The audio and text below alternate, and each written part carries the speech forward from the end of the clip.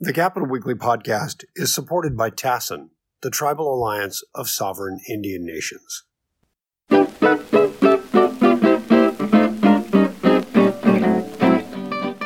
Hello, and welcome to a special episode of the Capital Weekly podcast. Today's episode was recorded live Thursday, November 10th at Capital Weekly's postmortem of the 2022 election. Today's podcast will be presenting Panel 1, the California races, which looks at the people who were on the ballot this time around. Our panelists are Sean Clegg of Bear Star Strategies, Marva Diaz Strategies, Rob Karinke of Grassroots Lab, and the one and only Paul Mitchell of Political Data Inc. Our moderator for this panel is Seema Mehta of the Los Angeles Times, except for a brief moment when she lost internet and I had to step in and moderate a little bit. We're going to go ahead and get started with the panel in just one moment. But first, I'd like to thank our sponsors for this event. Support for Capital Weekly's post-mortem of the 2022 election was provided by the Tribal Alliance of Sovereign Indian Nations, the Western States Petroleum Association, KP Public Affairs, Perry Communications, Capital Advocacy, Lucas Public Affairs, the Weidemann Group, and the California Professional Firefighters. And I should also mention that Marva Diaz, one of our panelists, does have to jump off at 10 o'clock, so she will not quite be with us the whole hour. So with that, I'm going to turn this over to Seema. Seema, thank you very much. And I'll let you introduce the other panelists. Yeah, and I'm so sorry about my delay. My internet was being a little bit wonky, so apologies. So let me introduce everybody who we're speaking with. So first of all, I'm Seema Mehta, political reporter with the Los Angeles Times, and also a board member of Open California and the parent group of Capital Weekly. So we're going to kick off our post-election conference with a rundown of key California races, battles for statewide office and Congress, ballot measures, major elections, including the LA mayoral race, importantly. But first, let me introduce our panelists. First, we have Sean Clegg with Bear Star Strategies, who, even though I'll probably always call it SCN, Sean has worked on major races across the state and the nation, including for Kamala Harris and Jerry Brown and Gavin Newsom. And most importantly, this year, he's working on a Rick Caruso's campaign for mayor of LA, which remains undecided unless something bizarre happened overnight that I didn't learn about this morning. Next up, we have Marva Diaz of Marva Diaz Strategies, who's worked in politics and legislative affairs for nearly a quarter century. And she's worked from school board races to presidential contests, Sacramento efforts, and everything from water quality and labor to education and healthcare. Marva's also the editor of the California Target book, which I would not have survived this campaign season without. So God bless you and Rob and all the rest of the crew over there. And then we also have Rob Karinke, who's a Democratic strategist and a principal at Grassroots Lab, public affairs firm that conducts research on state and local government. And we both live in the lovely city of Long Beach. So I suspect that we are doing this Zoom from only a couple miles apart. And Long Beach is the best hidden secret in Southern California. So go Beach. And then last but not least, we obviously have Paul Mitchell, who is also another reason that I've survived this campaign season. And he is the vice president of political data intelligence. And I think most of us in this room or in this Zoom have probably relied on PDI for information, not only about turnout, but about who's turning out. And again, I'm very grateful that he and his wife have not called me for stalking him, given the amount of time I spend bothering him day or night about random questions about some random district in the middle of nowhere. I mean, he's always so responsive and cheerful. So thank you so much. So with that, let's get going. So the statewide elections were honestly pretty boring. No, they weren't. They weren't boring? No. It's pretty impressive. It's pretty impressive. Gavin Newsom elected governor 3 times in 4 years. Yes, it's as somebody, I can't remember who texted this to me the other day. It's like, I've seen enough. Gavin Newsom is going to be reelected. And this was before a single vote was cast. Well, a single vote was cast in person. Yes, I think most of the statewide were pretty predictable. But I think most importantly, before election day, a lot of people were really predicting a red wave, and we didn't see that. So what happened? And I will leave that to anybody who would like to speak. I think you could kind of reduce it to one word, and it's Donald Trump. Or 2 words, Donald Trump. That's only one word on the ballot list.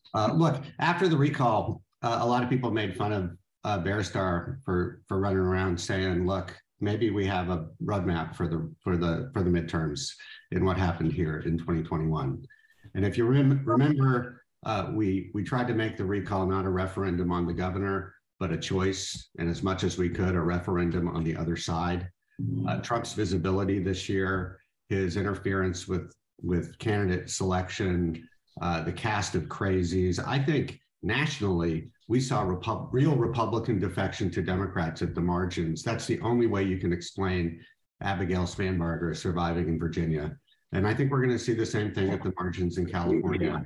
And it's why I'm very optimistic about Katie Porter and Mike Levin and Adam Gray and all those Democrats on the bubble. It's not just about Democratic turnout. I think that there's a turnout factor and there's a turn-off factor.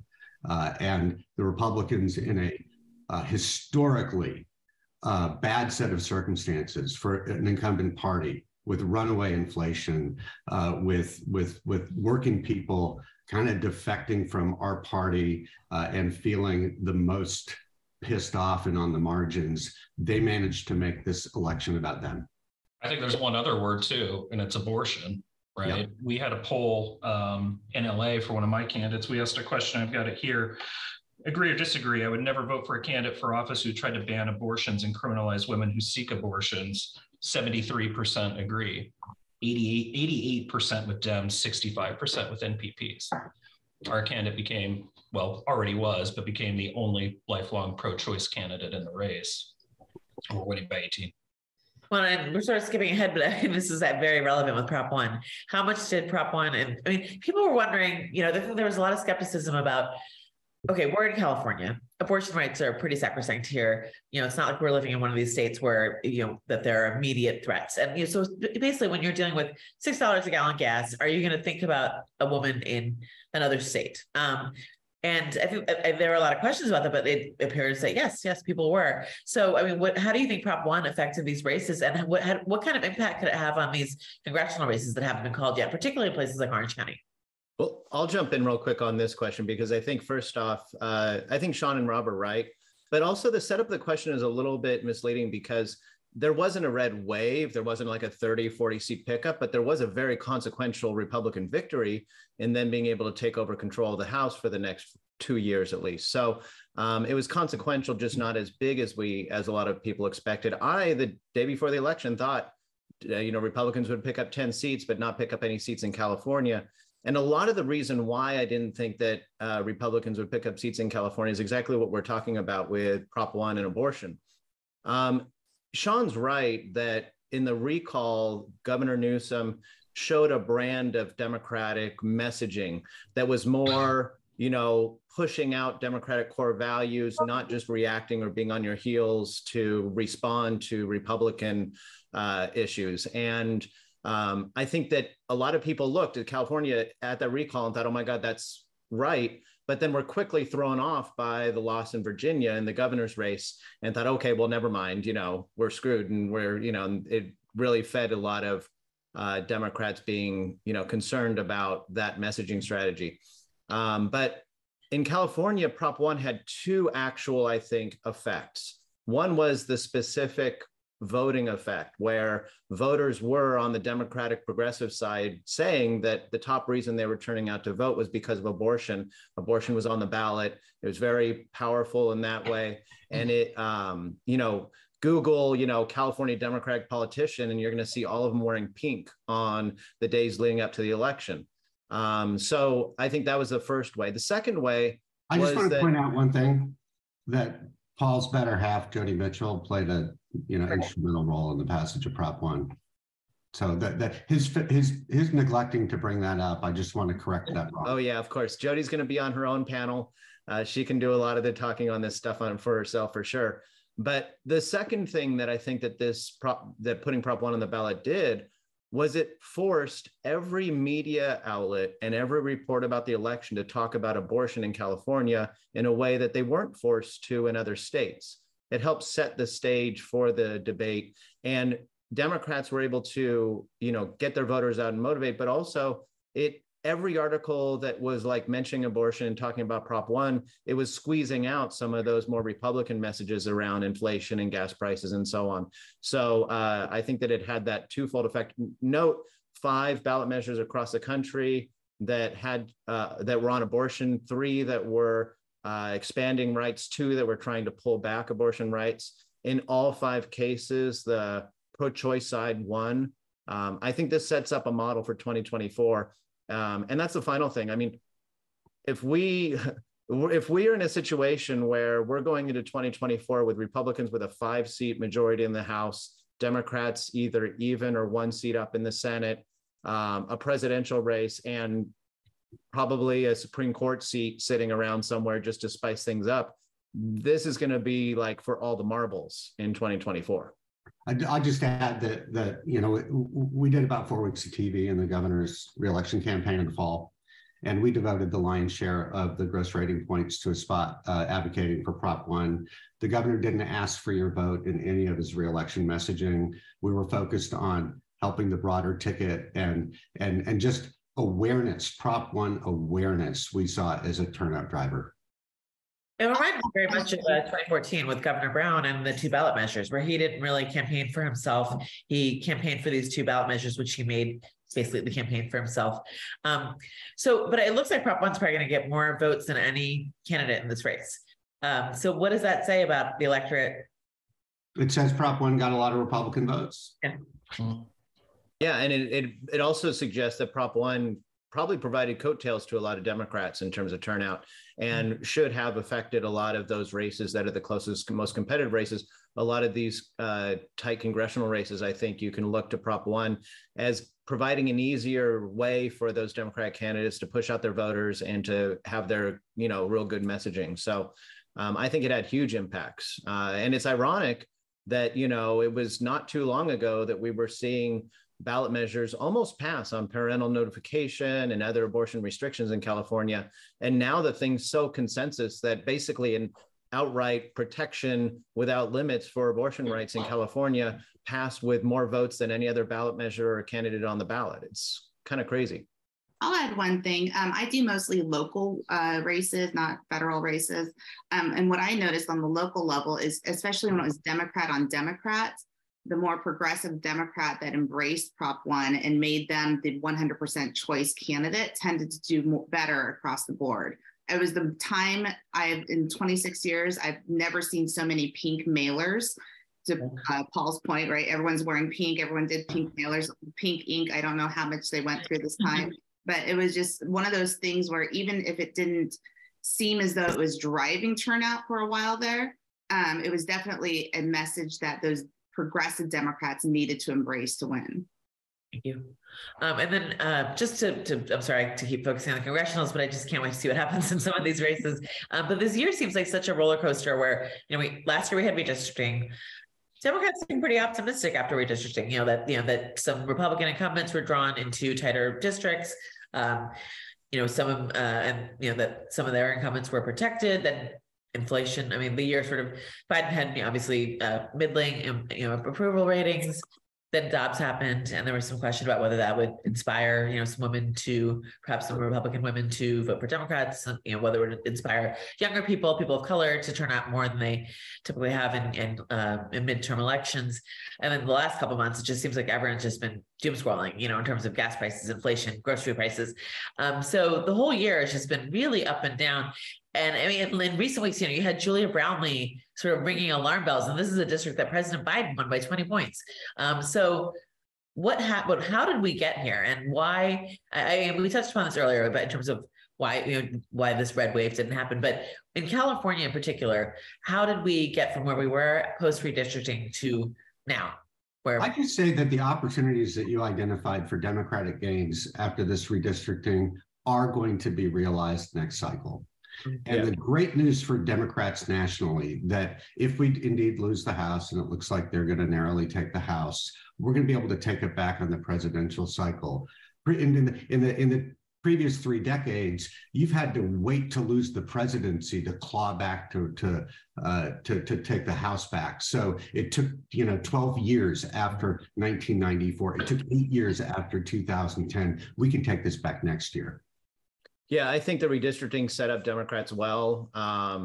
But Matt Rexroad, a Republican redistricting expert, tweeted out yesterday or the day before that redistricting plans need to be judged over the course of a whole decade, not just one election cycle. And a lot of these districts, particularly when we were looking at like the 45th district, the Michelle Steel seat, we were really looking at that as being a district that could be won in future years.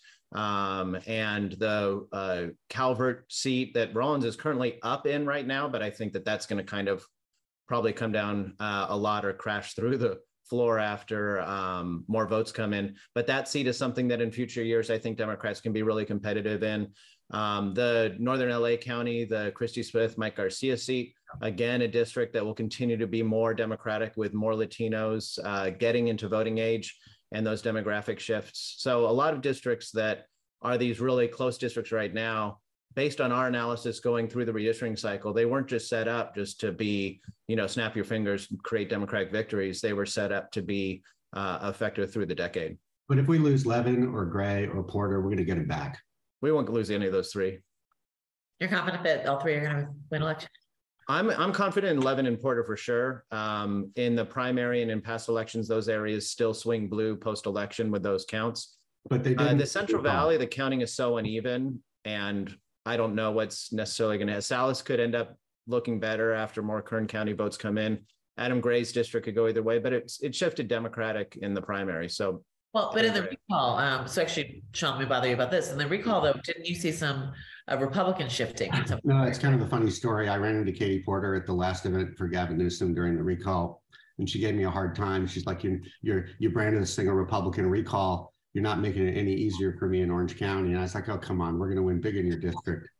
So I went back and looked at the numbers because I'm a jerk. I sent her a snotty text, and I'm like, look, we're up 7. We're going to win by 10 in California 45. It's back, her old district.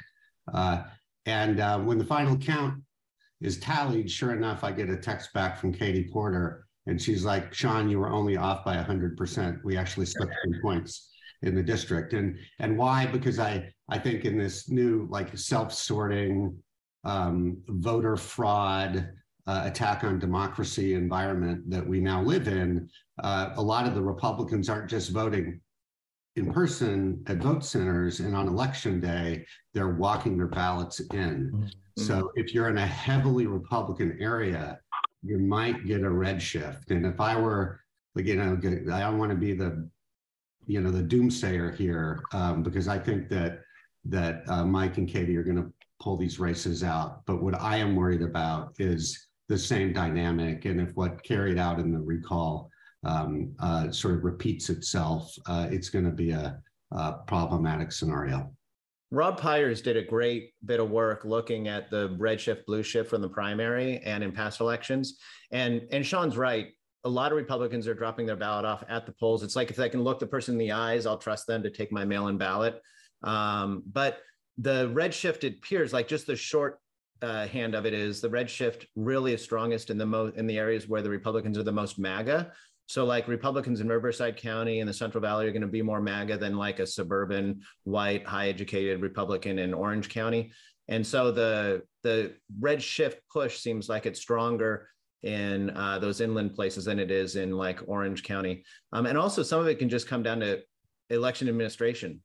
Riverside has a huge red shift late, but it also looks like they're not counting on and posting all of their in-person votes until later than other counties. Well, let's talk about how we vote now and how much it's changed in recent years. And I think, honestly, I think the media is partly responsible for people's skepticism about, numbers changing, about not having results at 8:15 on Tuesday night. Because I think we've long set up this thing where, everyone expects, for whether it's for newspaper headlines or whether it's for the cable shows, everyone expects you to have, has long expected you to have, Tuesday night, this person won and this person won by that much. And clearly that's not the world we live in, both with, especially post-pandemic or, middle of the pandemic, everyone's, we all get absentee ballots. And also just, the amount of time it takes to cast votes, the change in trends in terms of back in the day, Republicans used to, do the early vote, Democrats would vote in person. Now that's sort of flipped because of the former president. So how, what would you tell voters who are really skeptical because they'll see one candidate up one night and then another candidate up the next day? And what would you tell voters, and how do we sort of make people understand that vote counting is that this is good, that means the system is working, that this is not a problem that it's taking so long. This actually means that people are checking and making things are okay. I think helping people understand the process that we go through, that you have to verify these signatures on the ballot, can give people a little bit more confidence about the mail-in balloting itself, and also give them a sense of the scope and scale of the time it takes to do that. It's not a Scantron that you're feeding in. A lot of these things have to happen with a human element to it, and that does take time. Another thing I posed to a friend of mine back east, we have to wait 2 weeks to get results. You had to wait 3 hours to cast your ballot at your polling place. So, potato, right? But there's a lot that goes into it. And we have imposed changes deliberately in our state that increase turnout. As I put it to another person too, to allow you to kind of cheat on the test. You'd sit at your kitchen table and Google everything, right? You're not at the thing being like, which judges do I vote for? So I think that we've made improvements to the process. Along with that, we have to suffer the purgatory. Plus, there's other things that go into that. If you mail in your ballot, I know from our mail campaigns, it was taking 6-7 days in some cases of the areas of the state for a piece of mail to get into a mailbox. So if you mail your ballot on election day, it could take a long time to actually get into the right hands to be counted. And then on top of that, in terms of like the Adam Gray race that we're all talking about, there's a stack, thousands and thousands of ballots that are going to have to be processed, to Rob's point, by a person, right? There's going to have to be a system in place where people can watch and make sure that it's all done right. And that just takes a lot of time. And there does need really to be more go ahead, Paul. I was just going to say, sorry, Rob. The real challenge is that we've been doing this for a long time, trying to explain the process, and counties have gotten better at it. It still drives me crazy that they say 100% precinct reporting. Somebody tweeted that, and I just had a, visceral reaction. They should just stop using that terminology at all.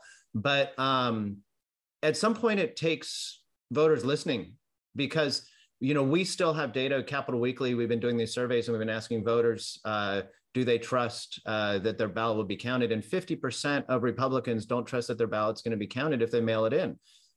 This rampant kind of voter fraud claim that people haven't been able to shut down. It's real easy to scare the bejesus out of people and tell them their ballots aren't going to be counted. It's really hard to put that genie back in the bottle and convince them that it's okay. And I talked to a Republican consultant on election night, and I said, look, it's pouring rain in the district that you're running a campaign in. What are you going to do? What are you doing? And he said, well, we're telling people to go to the polls. I was like, why are you doing that? It's like there was a goddamn cyclone in Galt. It's pouring rain, it's snowing. He's like, well, if we call and tell people to mail in their ballot, they'll hang up on us. Like, even the Republicans who should be, trying to change the minds of these voters and convince them that the system's okay, haven't been able to, or just given up. And I don't know what the end game is for Republicans, because it is voter suppression, and it's a voter suppression that they're creating on their own voters. Yeah. If they'd been smart, they would have said, oh my gosh, ballots that get turned in late, those get thrown over the Golden Gate Bridge and they never get mailed, and they get left in people's trunks. Don't vote late. You have to vote early. And they would have won more races this cycle. Do you see any turnaround? I think, actually the Orange County Republican Party on Monday put out an email that basically said it's going to rain really badly. So try to get there early. Jessica Patterson, God bless her, for the last 3 election cycles, she's done a picture and a tweet of herself mailing her ballot, and then a tweet with a picture of county saying that it got processed. And it's like nobody's listening. Again, it's like, we all thought Trump was a Manchurian candidate for Putin. Maybe he was. But if I were a Republican, I'd be wondering if he's a Manchurian candidate for the Democrats, because his attack, he's doing voter suppression on Republicans. He cost them the Senate in 2020. He cost him 2 to 3 Senate races and perhaps control of the body this time. And he's the best thing we got going as a party. I still believe in liberty, Sean. I was going to move on to rain, but let's stay on that. So, obviously the former president has, pretty obviously been flirting with another run for office, and there's allegedly going to be a big announcement next week, I think. What do you think about him taking on Ron DeSantis the way he has in the last couple of days? And do you think that what happened on Tuesday is going to alter his plans at all? No, I've never been cowed before. I doubt it. I think he needs his candidacy as a legal shield. And that's really how they view it. I think it's a necessity for him to run. And the question is, can DeSantis take him out? Is he weakened? Do Republicans see that they're going down a rat hole with this guy and try to course correct?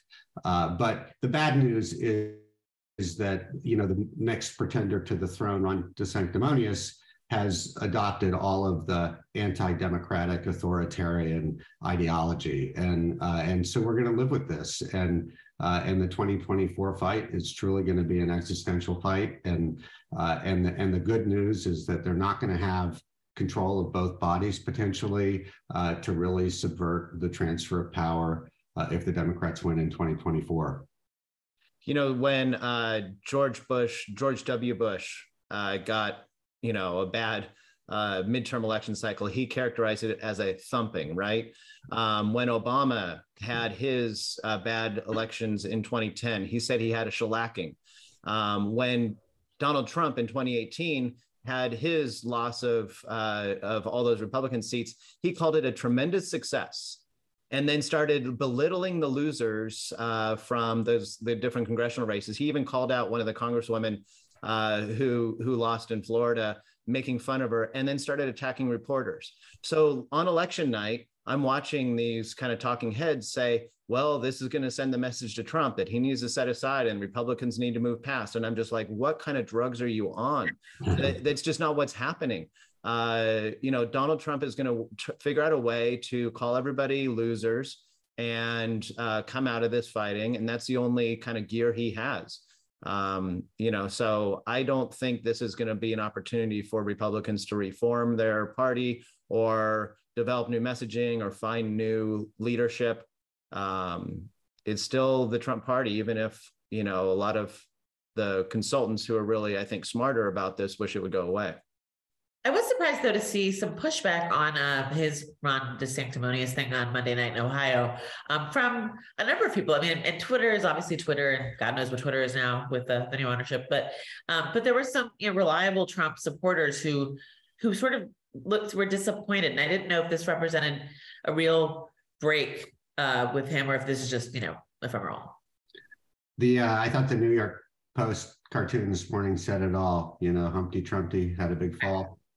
I think there are going to be a lot of Republicans who are going to be looking at this outcome and wondering if this is the right direction. But unfortunately, to borrow Paul's phrase, they've let the genie out of the bottle, and it's the folks on the ground who are driving the party, and it's difficult too, because he has such a lock on like a certain percentage of the primary vote. So, if it's a binary, him against DeSantis, maybe DeSantis can beat him. If there's 4 or 5 people kind of knocking around, Trump seems to have a higher floor than a lot of people, sadly.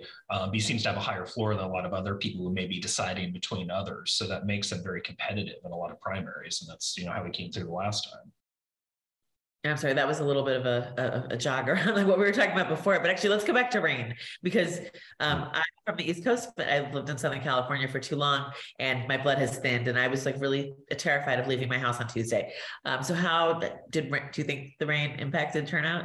Like how much big of wusses are we in California? I went to vote on Tuesday at 3:00. It was driving rain, and there was a line around the block at my polling place in Long Beach, right? And we have a mayoral race here, but so much so that the bar down the street was giving people Ziploc bags, their ballots. Right? Really? So that's the answer. Yeah. I was very proud of LA and Long Beach, right? Because there was a line probably 40, 50 people deep out in the rain waiting to vote. Anecdotal. Yeah, so on Friday before the election, I posted that Capital Weekly article, basically making this crazy claim that rain was going to affect turnout. There is research that shows that rain affects turnout, especially among voters who are least likely to vote. And it's because, just an actual fact, it adds a friction, right? No. It adds a friction to your day, whether it is dropping off kids at school gets harder, getting to work gets harder, your plans change throughout the day, all that kind of stuff. So self-sorting into like, I'm only going to vote on election day, which 40% of Republicans were doing, is kind of idiotic when a life event can ruin that plan, whether it's a kid scrapes their knee or you have to run an errand, you get a flat tire, or it's pouring rain. So I think that it did impact turnout, even though you might have anecdotal evidence of kids standing in line at San Diego State University in the pouring rain, or Rob's example in Long Beach. That doesn't mean that, well, actually Rob does make the point that voting in person was harder because you had to stand in rain and go to the local bar to get a Ziploc bag. Mm-hmm. So it should have depressed turnout, but there will be some potential. What I've been looking for is in those late ballots, when we talk about blue shift, red shift, will those late ballots have more Republican ballots in them? Because some Republicans, maybe 10% of them that were planning on voting on election day, said, okay, maybe it won't get counted, but I'm just throwing in this mail because I can't get there. Or they'll throw in a drop box rather than voting in person because of the rain. So it might have either A, depressed turnout because of the rain in those areas, or moved some of that turnout to the stuff we're going to count later. Finally, we saw going into the cycle that Reno was going to have, its first snow and an early snow for them, and suggested that it might affect the Senate race in Nevada. And it looks like that Senate race might be switching Democratic, and it could be because of just like the massive snowstorms and rain in Nevada, where Republicans don't automatically get mailed a ballot. All voters don't get mailed a ballot, but you have to request it. So that ability to change gears and say, okay, I'm just going to mail this in or use a drop box isn't available to voters in Nevada who are against the vote by mail system. I also think we should look at how it may have repressed the votes in certain geographic areas of the state, because there were road closures in certain areas of urban cities where there tends to be higher Democrats living there. And so I think that we should probably look in the future and how those road closures may have repressed the votes of certain Democrats that tend to vote just on election day. And I want to get to the mayor's race soon, but just one thing, when you brought up people waiting in line in various places, we saw pictures of students in Michigan, college students waiting in line for 2 hours to vote. There were reports of a lot of energy among a number of groups that traditionally do not have the world's best turnout during midterm elections. Do you think we're hearing anecdotal evidence, but are you seeing any statistical evidence that young people, voters of color, turned out more this midterm than they traditionally do? We do see more Latinos in the vote center numbers. Off the top of my head, I think it was in LA County. I was looking at the difference between vote center and early vote. Early vote was 21% Latino. Vote center was 26% Latino. It does seem that there's some populations that like voting in person. Young people also were a larger share of the in-person voting and are a larger share of the late ballots to be counted. But we won't really know facts on what turnout was for different minority groups or different age groups until January. And while there are 169 of us watching this right now, I don't think I could get 20 of us to get on a Zoom in January to talk about what November turnout was, Yeah, the sad thing is we want instant answers, instant gratification, but a third to maybe 40% in some cases of the vote is sitting in bags and getting processed right now. And I think that's probably the case in LA, that we have a very, very large after count. This was a big, complicated ballot. And so from top to bottom, it was a homework assignment. I had to, get on Ballotpedia to figure out all my local stuff like everybody else. And it's a 30-minute exercise, and people tend to put it off. We got a lot more early vote in the recall because it was so easy. There was one question, just say no. Well, there were two questions, but you were telling people there was only one question. There was only one question, Paul. I only answered one question. This is very true. We were on a work Zoom for the political team at the Times on Monday, and it was sort of like, how many of you filled out your ballots? And the number, we arguably know something about politics, and the number of us that hadn't was the vast majority of us. And it was good. Well, for me, it was like, I need to research the judges, saying that always takes me forever. But it was a long ballot. It was a very long ballot. So LA, Sean, you just brought this up. Let's talk about the mayor's race. What's going on there? What are you seeing? Look, I think it's a tied race as we closed. We had two tracks the Friday before the election. They were exactly the same in the margin. We saw this as a race where, candidly, we were behind 7 to 10 points to start, but it's a wrong track environment in LA. And Rick ran relentlessly on a homeless plan. with real specifics that people could get their heads around. And in this wrong track environment, Karen essentially ran as the incumbent with endorsements and experience. So we felt very good about the frame. It's sort of from the standpoint of what we have to do to thread the needle to win this thing. It's kind of like a sunbeam through the keyhole. We got to get it just right. But we feel very good about the position we're in. We're up 2.5 points. Paul and I were talking before we got on the call. There's, the next 100,000 that we can see that remain to be counted are demographically way better for us. And so we're feeling very, very optimistic about where this thing is going to land. I would caution people not to just assume what happened in the primary is going to happen again. Rick had a $13 to $15 million field program, the largest in LA history. We're going to find out whether it's true or not that a big field program is worth a field goal in a tight campaign. But I asked our analytics guy, Simon Vance, yesterday, gun to your head, who would you rather be this morning? And I was fully expecting him to say the pessimistic thing. And he said, I'd much rather be Rick Caruso today. Correct you on one thing. Your field program for the Caruso campaign was the largest field program in the country's history. There's nothing that has paralleled that $15 million worth of spending. Part of the reason why we don't see that kind of field program that intense is because, if you're running statewide in California, spending $100 million on a campaign, which is basically the only thing you should be spending $100 million on, and you don't see that level of spending in a municipal race. A statewide campaign, you don't put that much money into field. You don't put as much effort into field because, it's just hard to do it at that scale. What they did in LA and the field program, I hope will be studied for a long time, win or lose, because it was, basically no holds barred, and they ran an excellent field program. And just a shout out to the campaign manager, Irene Ibranosian. People who do LA politics know Irene, and Che. Killer. Che is amazing. Well, one of my first campaigns was the 2010 gubernatorial, and that was Meg Whitman versus Jerry Brown, obviously. And at that time, Meg spending, I think it was 143 million of her own money, a total of about 178 million. Like, that was unprecedented. And this is in 2010 dollars. So the amount that Rick Caruso put into LA, I'm fascinated by it, and I want to know more about the field. And after this is all over, I think there's so much to take into. What's sort of if you work in our profession and you work outside of California.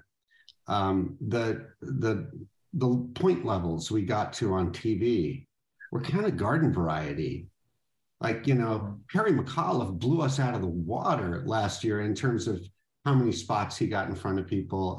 I know people saw a lot of Caruso created in LA, and it obviously had a lot to do with how we were able to drive support for him. And the ads took us from being tied on who's best on homelessness to having a big double-digit advantage by the end. The ads helped us move a net 10 points with Democrats to go from being down 10 to leading with whites and Latinos. And I think if we're ahead at the end of the day in reality with whites and Latinos, the demographics get very hard for the Karen Bass campaign.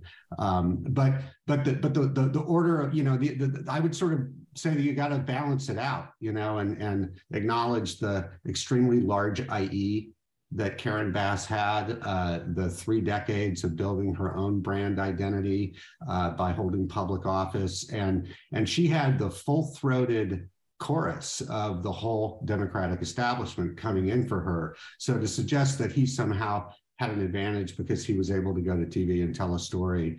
I think that if there was a mistake that was made in the campaign, I think a lot of people got complacent in the summer and made the false assumption he wasn't coming back. Mm-hmm.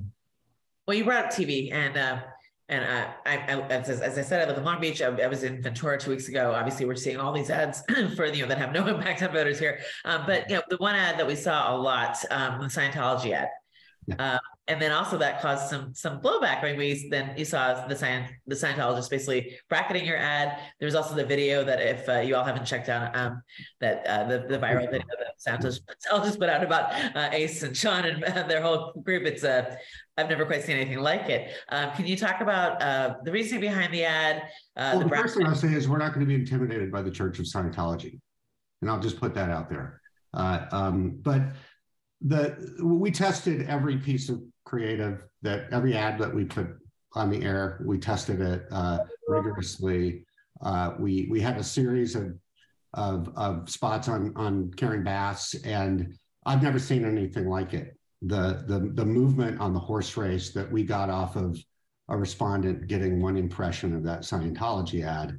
And my theory about it's pretty simple. You know, that we all see these political ads and they all look the same. And it's like voiceover and claim and headline. And most voters are looking at that and they're like, I really don't believe any of this shit. We had video of her, you know, making a pitch to a group that for most people is just so far beyond the pale. And when you have video of your opponent making a huge error in judgment like that, that they're really, for a lot of folks, there's just not an explanation for pandering to the Church of Scientology, given their well-documented record. And it worked like crazy. And it sort of, I think it served to soften up. It raised doubts about a person who had, you know, LA is, I love LA. I was a former deputy mayor, but it's deeply superficial. And I think people had a deeply superficial image of Karen. And this served to kind of open up the doubts. And then what we followed that with, I think the most consequential journalistic event in the campaign was the LA Times reporting Karen Bass's association with the Mark Ridley Thomas case and what the prosecutors put in writing. And so this USC corruption quid pro quo issue, having softened her up on Scientology, raised additional doubts. But ultimately, if Rick wins this campaign, it's going to be because he put a bigger, bolder homeless plan out there, and he was able to make a case that if you want real change tomorrow on homelessness, I'm your guy. Karen is running on experience and status quo solutions and endorsements, and I think that's the sort of strategic contrast that again makes me feel pretty optimistic about where we sit today.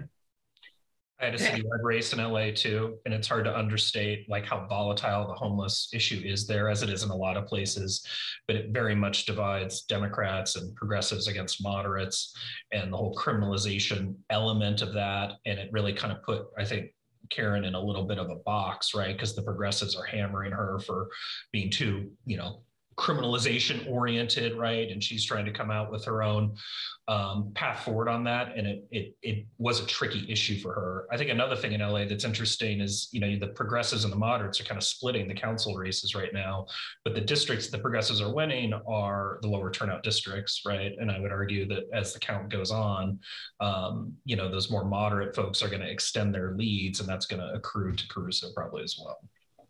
Yeah, and the you know, we don't have Doug Herman on to refute Sean's talking points, but Paul's I do think the secret Bass surrogate. So go ahead, Paul. Okay, sure. I'll put on my Bass surrogate hat.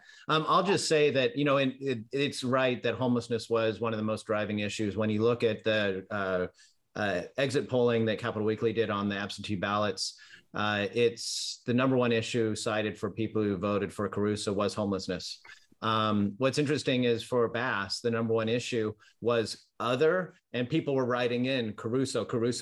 Like they were voting in ways kind of that same way we see in our politics. Mike Madrid, who we'll talk later, talks a lot about us being driven by reverse partisanship. Like it's not that we love our party, it's that we hate those other guys. In a lot of ways, people were voting for Bass, were voting kind of against Caruso a lot because of, you know, his, you know, not being seen as being progressive enough or whatever. Can I just point out that we are now SEMA-less?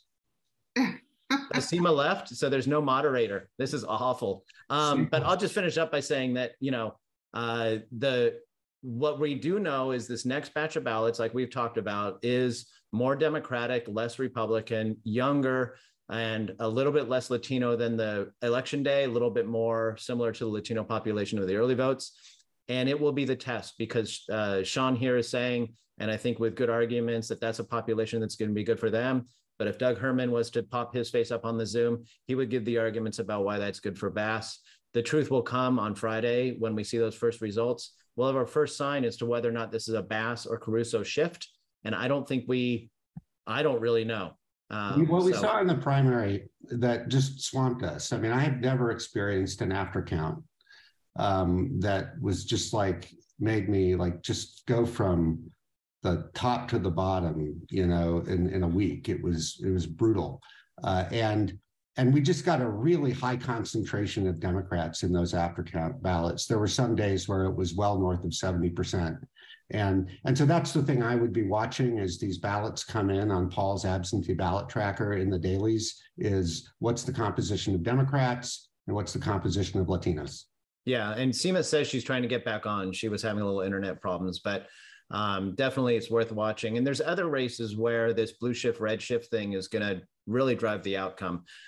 You've got like we talked about earlier, these congressional races and legislative races, which we're going to see in the first tallies that hopefully come today, tomorrow, and Monday, really what direction these are going. And I'm sure there'll be a bunch of stuff we all put on Twitter about it. Hey, if I can jump in since Seema's not here and ask a question that I'm hoping you might be able to answer. So can you talk about the surprises that came along? I'm thinking about the Ken Calvert race and the Quirk Silva race. I didn't see anyone talking about those being particularly close. And then here they are quite close. So I'm hoping, Paul, you would be the obvious person to ask, but anyone else to maybe weigh in on those? So my look is that Quirk Silva should gain in the late votes, that her district in the primary, the late votes were definitely breaking a lot more Democratic. The Rollins-Calvert race is really interesting for people who are just kind of like, why are we talking about this district? It wasn't one talked about a lot early on. Ken Calvert was one of the main proponents of Prop A to ban on gay marriage. He's a longtime congressman. But then in redistricting, the commission sought to make the Ruiz district, which is the district to the east there, more majority minority Latino. And in doing so, they took the Palm Springs portion out of his district. So they took away that part of the Coachella Valley and put it into the district with Ken Calvert. So you have this heart of the gay community right in the middle of this district for Ken Calvert. It creates huge problems for Calvert, but there is a big Republican advantage that he has there. And so we weren't thinking of that as being a district during the redistricting process where it was a clear Democratic potential flip. Now, the first numbers that came out, you started to see Rollins up by 13 points. I think he might still be up by like 11 points right now.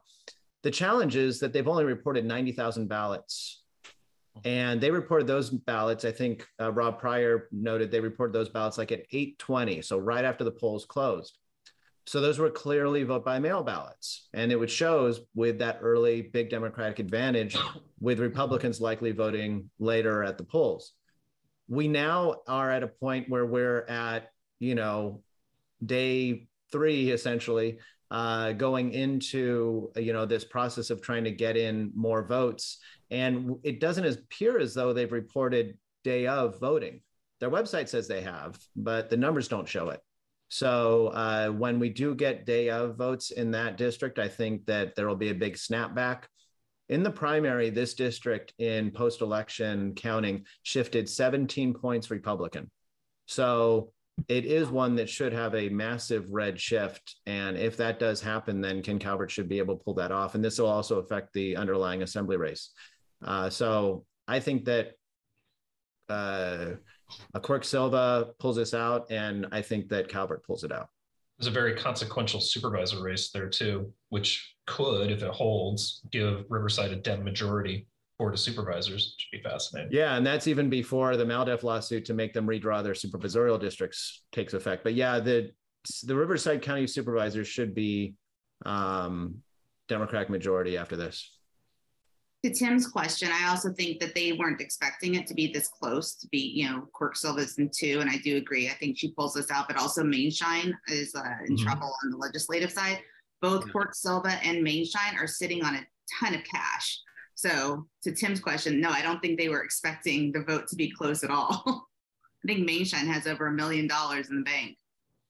So Marva, actually, since you're going to have to leave us in a minute, what are your last thoughts? Is there anything you want to bring up that we haven't talked about so far? I know you're going to have to jump off in a moment.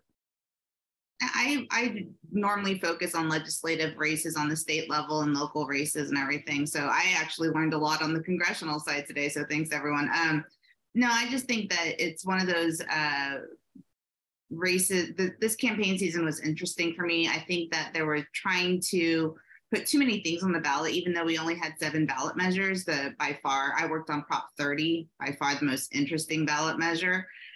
The only thing I think that people split Democrats and Republicans and everybody else. But it was just one of those things where this campaign cycle, I think, should just be studied really, really closely in future years, because things just went sideways on so many levels. All right. So, well, since we don't have Seema, I'm going to go quickly to some questions since Seema's not here. I did lightning round from Stephen Viglio. Wanted to know if the lack of an endorsement from the governor had any impact in the LA mayor's race. I personally thought that was fascinating. You saw so many other high-profile Democrats endorse in that race, and Newsom did not. And it's not that he wasn't endorsing in a lot of Dem-on-Dem races. We saw that with the Ashby Jones race here and a few other races. Did it matter? Was there someone just waiting out there hanging on their ballot to hold on to try to figure out how they should vote based on Gavin Newsom's endorsement? Or I really don't think so. I mean, I think they gilded the lily on endorsements. They had the vice president in twice. And I think it was a big investment of the White House's credibility to come into that race. And it's going to reflect on their coattails if Rick Caruso pulls this off. But I do think it was you play to the advantages that you have as a campaign. I thought the Obama endorsement was the most consequential for her. I do not think that at that point additive endorsements did much except to make her the incumbent. I think it did make a difference. I think Gavin Newsom is a trusted messenger, and we saw that with Prop 30, right? I think that he caused enough confusion with that proposition. He's a trusted messenger. He's the leader of our state. He's the top Democrat. Not having his endorsement was a big loss for either one of them. I will agree that Gavin single-handedly took down Prop 30. Totally. I think that was one of the biggest flexes I have seen of credibility with voters. The whole time I've been doing this, that thing was 20 points up. He went up 6 weeks out. He used his own money in the last week to reinforce his opposition to the thing, and it went down like a ton of bricks.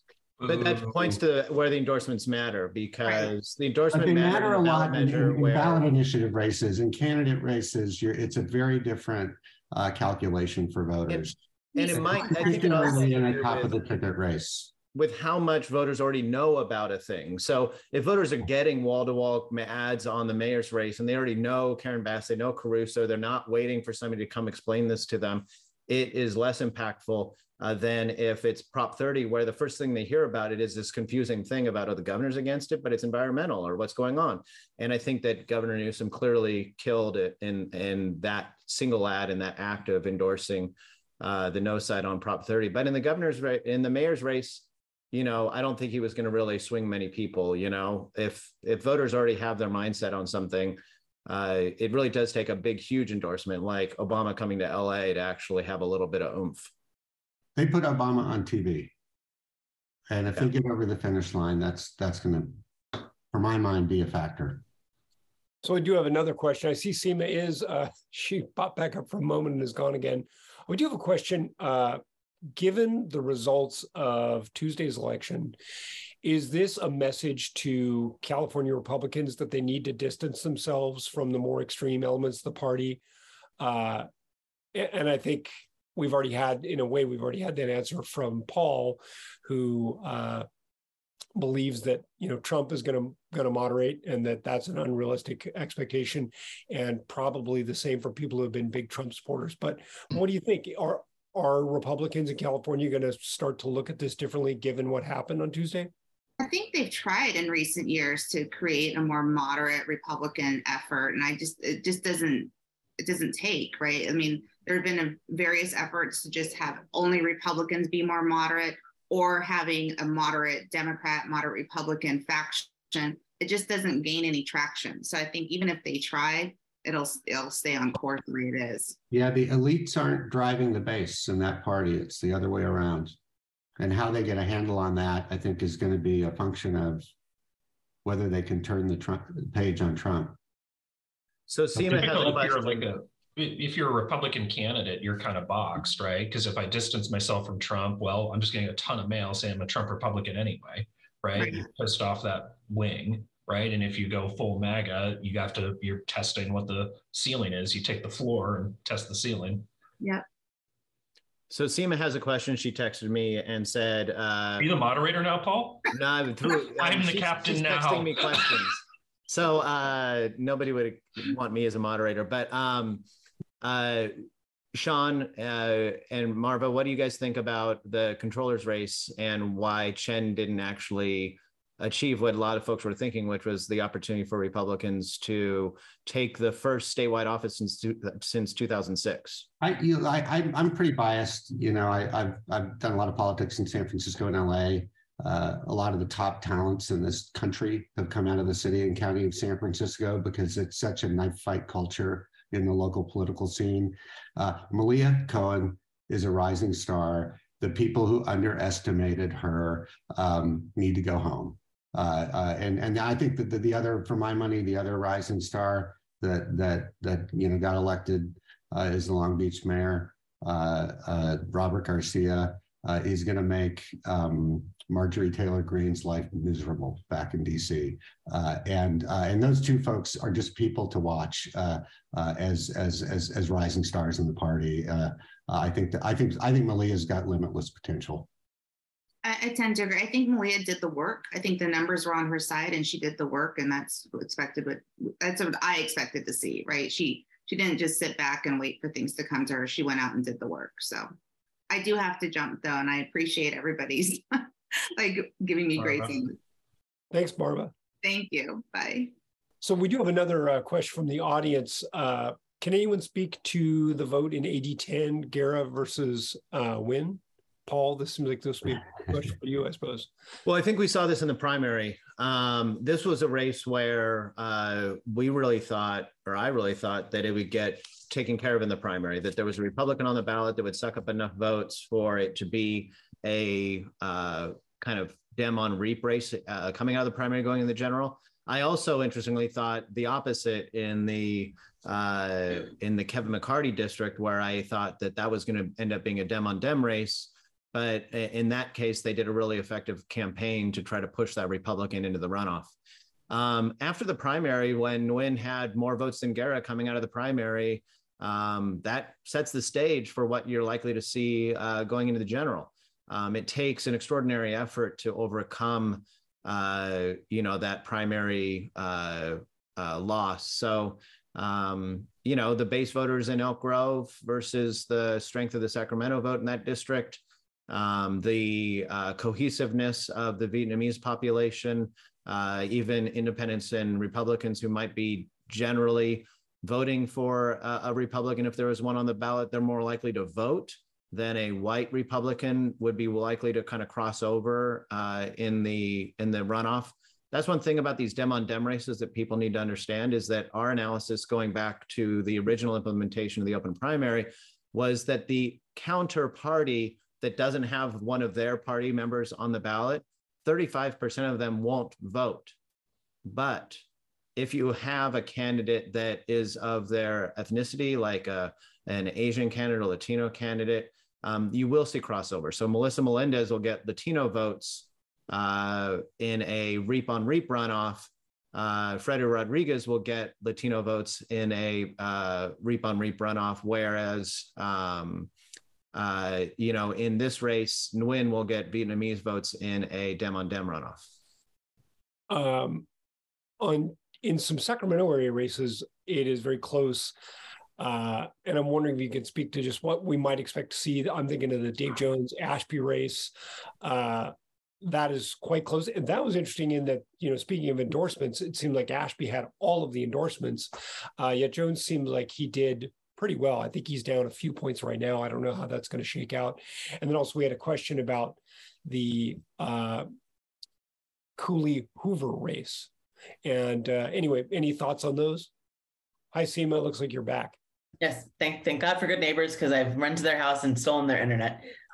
And I don't know, did you guys already talk about Lonnie Chen, and did you talk about Newsom becoming the next president potentially? We didn't talk about the presidential. We did talk about Chen, and we talked about AD 10. So I think you want to tee up a presidential question. Yeah, well, I mean, with Padilla and with Newsom, I mean, obviously they didn't really campaign for themselves because their elections were such a given. But first of all, Alex Padilla, I mean, being elected, not just appointed, but elected the first Latino senator from California. Twice on the same ballot. Twice on the same ballot. What is that? Could you speak about the significance of that in his future? And then Newsom insists that he just has no interest in running for the presidency, which every candidate does before they run for the presidency. So could you talk about, is he going to run for president, and what do you think his future is? How does he play in Iowa or Ohio or Michigan? I'll take the first question first. I think oftentimes the best campaigns you run are campaigns that become uncompetitive.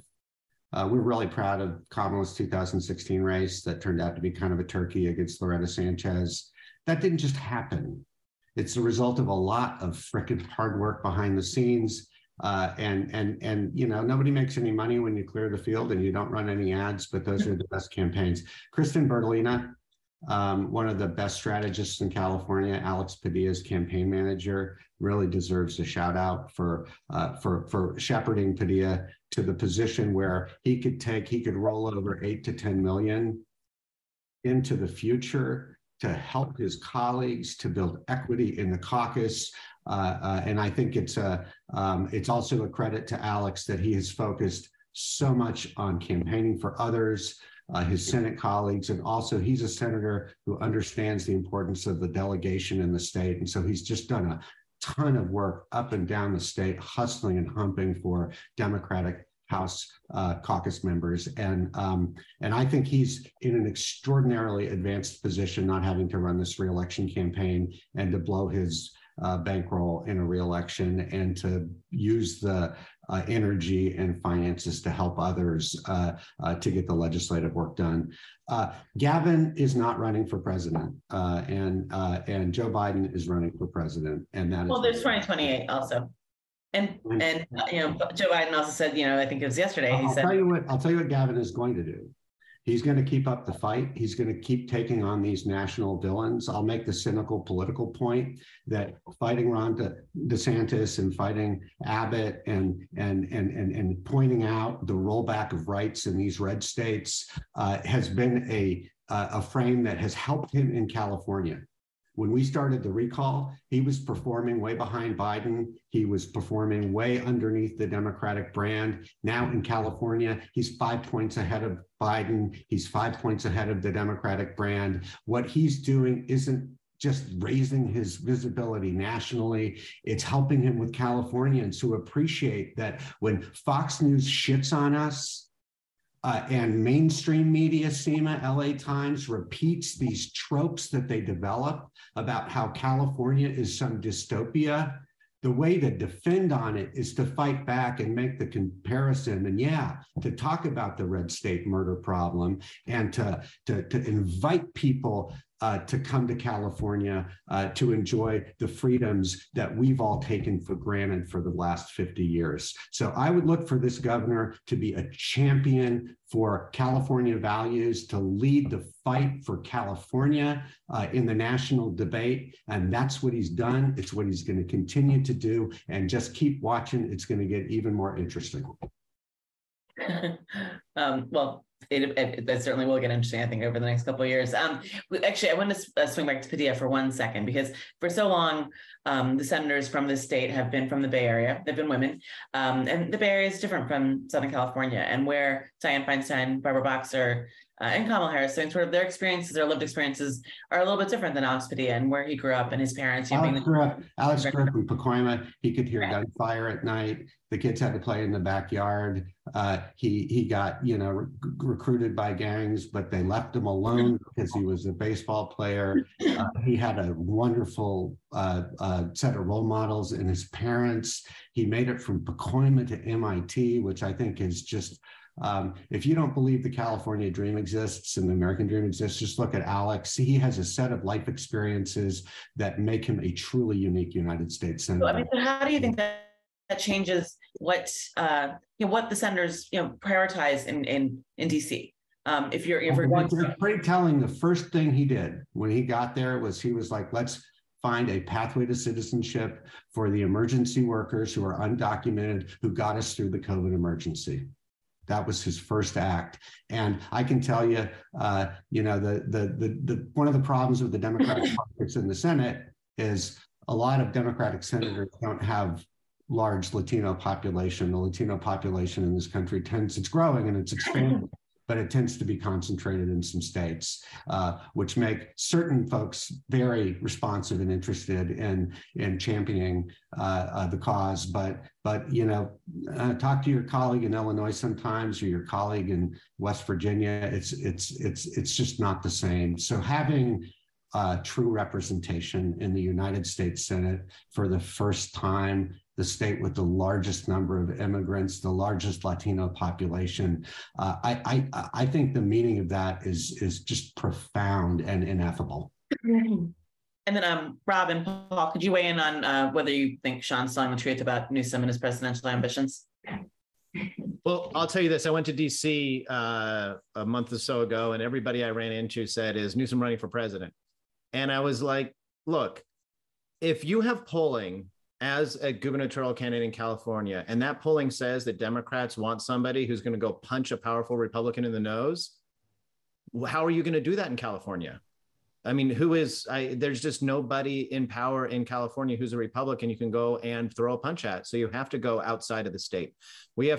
There are exports to Texas and Florida from California, and one of them is Democratic outrage. We have to try to find somebody to go punch in one of those other states. So I think that his strategy of doing that was smart.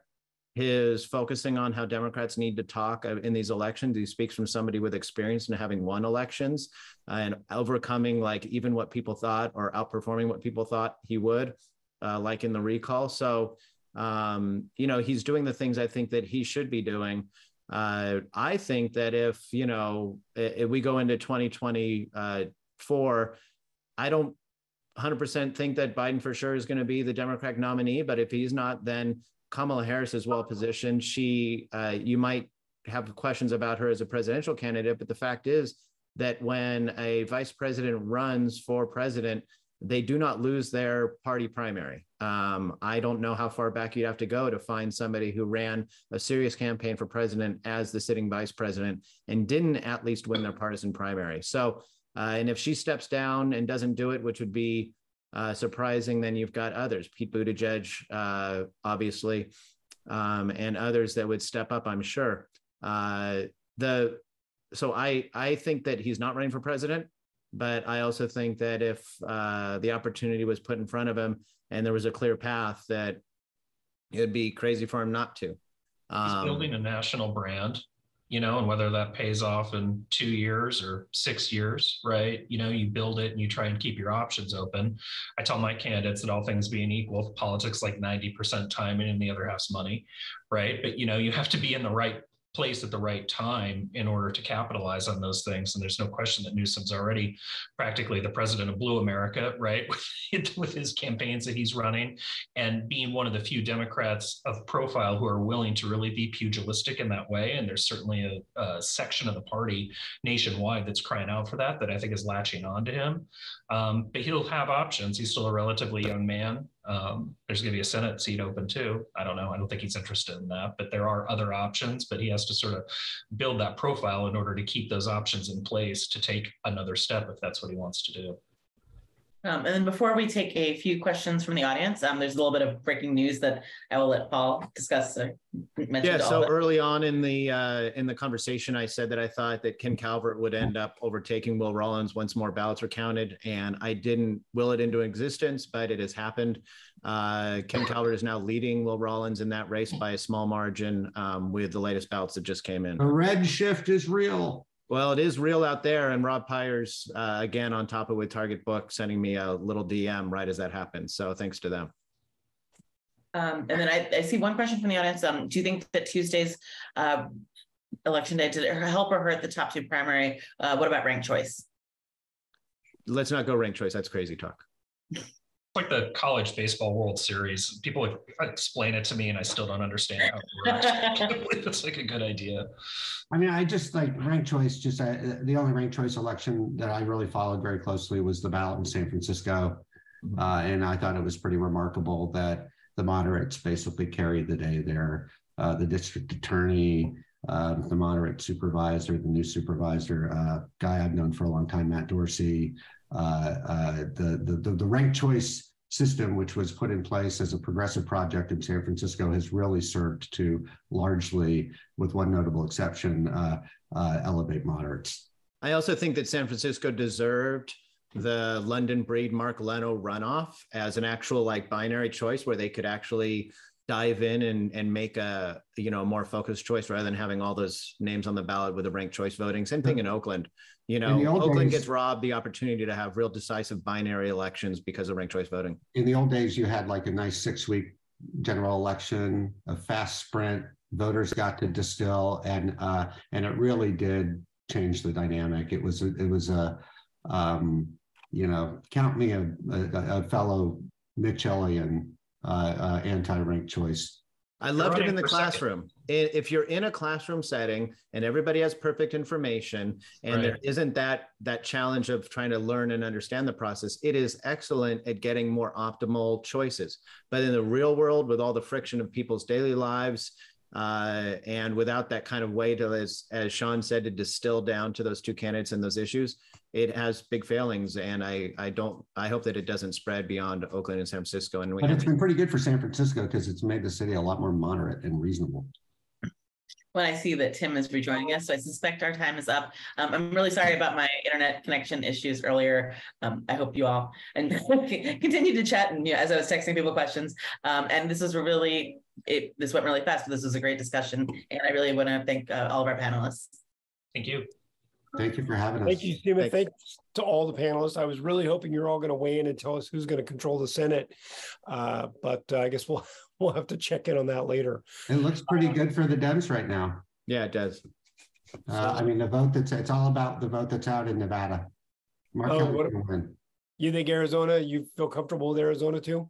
I think Mark Kelly's going to win, and we did it once. We can do it again in Georgia. Let's go. Okay, so to all our viewers, thank you so much for tuning in. The Capital Weekly podcast is produced by Tim Foster for Open California. If you enjoyed today's episode, we hope you'll go onto iTunes or wherever you get your podcasts and leave us a positive review. Thanks a lot, and we'll see you next week.